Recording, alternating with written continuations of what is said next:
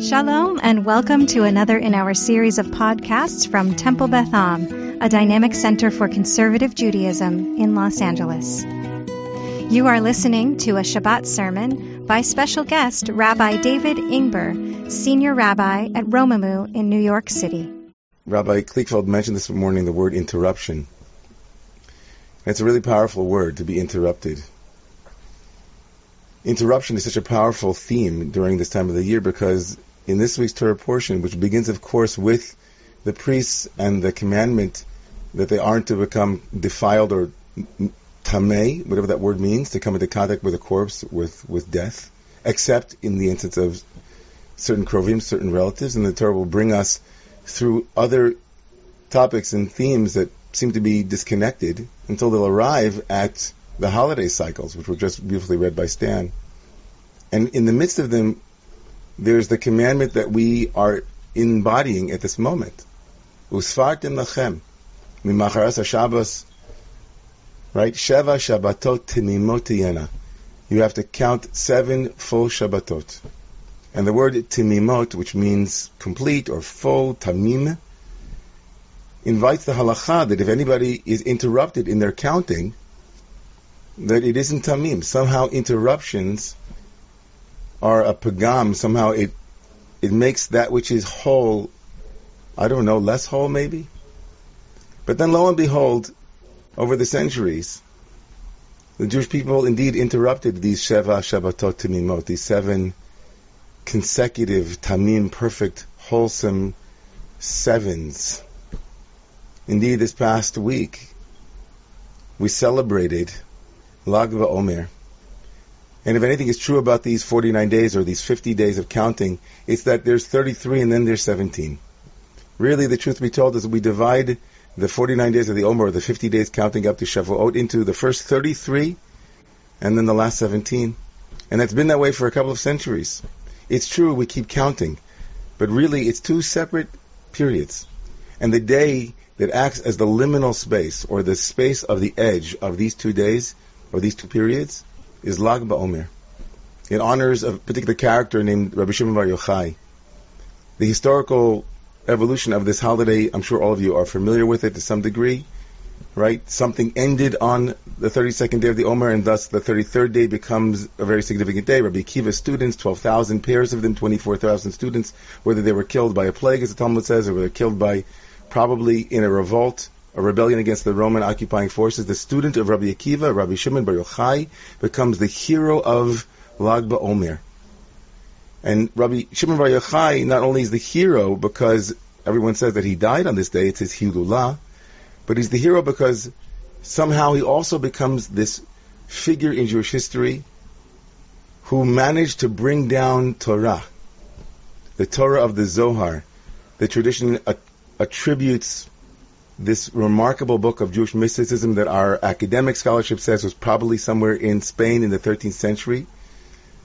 Rabbi Shimon Bar Yochai and his son Elazar are given this unique moment in Jewish history that they brought the Zohar, according to the tradition, into the world. And the story in the Talmud in Masechet Shabbat talks about Rabbi Shimon Bar Yochai and his son Elazar. They're renegades. They're on the run from the Romans. Many of you know this story. Rabbi Shimon Bar Yochai is critical of the Roman occupying forces, and from that moment on he's branded a rebel, and he has to run away, and he runs to a cave. The story appears, by the way, on the 33rd page of Masechet Shabbat, Lag. And in this story, Shimon Bar Yochai and his son live in Plato's cave. It's beatific, it's perfect, it's blissful. There's a carob tree, and there's an amat mayim, there's like a little stream of water. All of their needs are met. They're living, right, off of the fat of the divine hand, right? It's all beautiful. It's bliss. And after 12 years living this way, the story tells us, the legend says, that they were given a reprieve. Elijah the prophet comes and says, you know, the Roman emperor has died. You can leave. 12 years have gone by. And they leave. And they go out into the world. And they see a farmer farming. And they're so disappointed. They're so angry. Here they were in this cave learning Torah day and night, The story has it that they were up to their necks in sand. They only put their clothing on when they had to pray. And they come out into the world and people are busy with the messiness of the world. Rabbi Shimon Bar Yochai, this great hero, says out loud, Mnichim chaye olam ve'oskim b'chaye sha'ah. They're giving up their eternity, the bliss of the cave, of Torah, of divine service, to what? Be involved with growing carrots and cucumbers, getting their fingernails dirty with the soil of the earth. And a bat call, a voice from heaven cries out, Shimon and Elazar, go back to the cave. Go back to the cave where you came from. You still haven't learned the lesson. And so they go back in for a year, the Talmud says, and after 1 year they come back out again. And this time, wherever they look, they see beauty. The Talmud recounts that they see an old man who's running. And they say to him, old man, why are you running? He says, I'm running because I'm doing a mitzvah, I'm doing a good deed, I'm doing a spiritual practice. He says, well, what is it? He says, well, I have these 2 myrtle branches for Shabbat. Rabbi Shimon Bar Yochai and his son Rabbi Elazar said, oh, okay, we got it. When we left the cave the first time, we felt that life interrupted our bliss. When we left the cave the first time, we were disappointed with the messiness of the world. We thought perfection was in the cave, and we hadn't learned that perfection included the cave. It included the bliss, and it included also the power of building. La'achrivit olami, did you come out of your cave to destroy the world? Rabbi Shimon Bar Yochai and his son Elazar and the Zohar itself bring an integration of the spirit and matter, and that's always messy. It's always messy.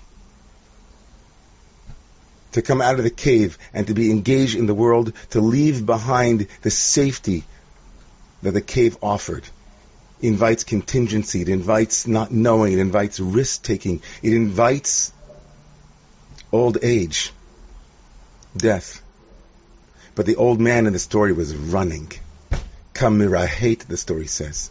He was running, he had a lift, and he brought 2 myrtle branches and said they are one. The cave and the world need to be integrated even if it costs you, because it will. This vision of interruption, not as interruption, but as part of, that leaving the cave is part of the story, that working in the world is part of the story. I think it makes sense. It made sense for me of this week's Parsha in a way that I never understood it before. The Parsha begins with Kohanim, and the Torah says a general principle, L'nefesh lo yitama be'amav. All priests are told by the Torah, you are not allowed to come into contact with corpse, with death. But then it goes on to tell us prat, very unique exceptions to that rule. You can't come into contact with death, but you will have to.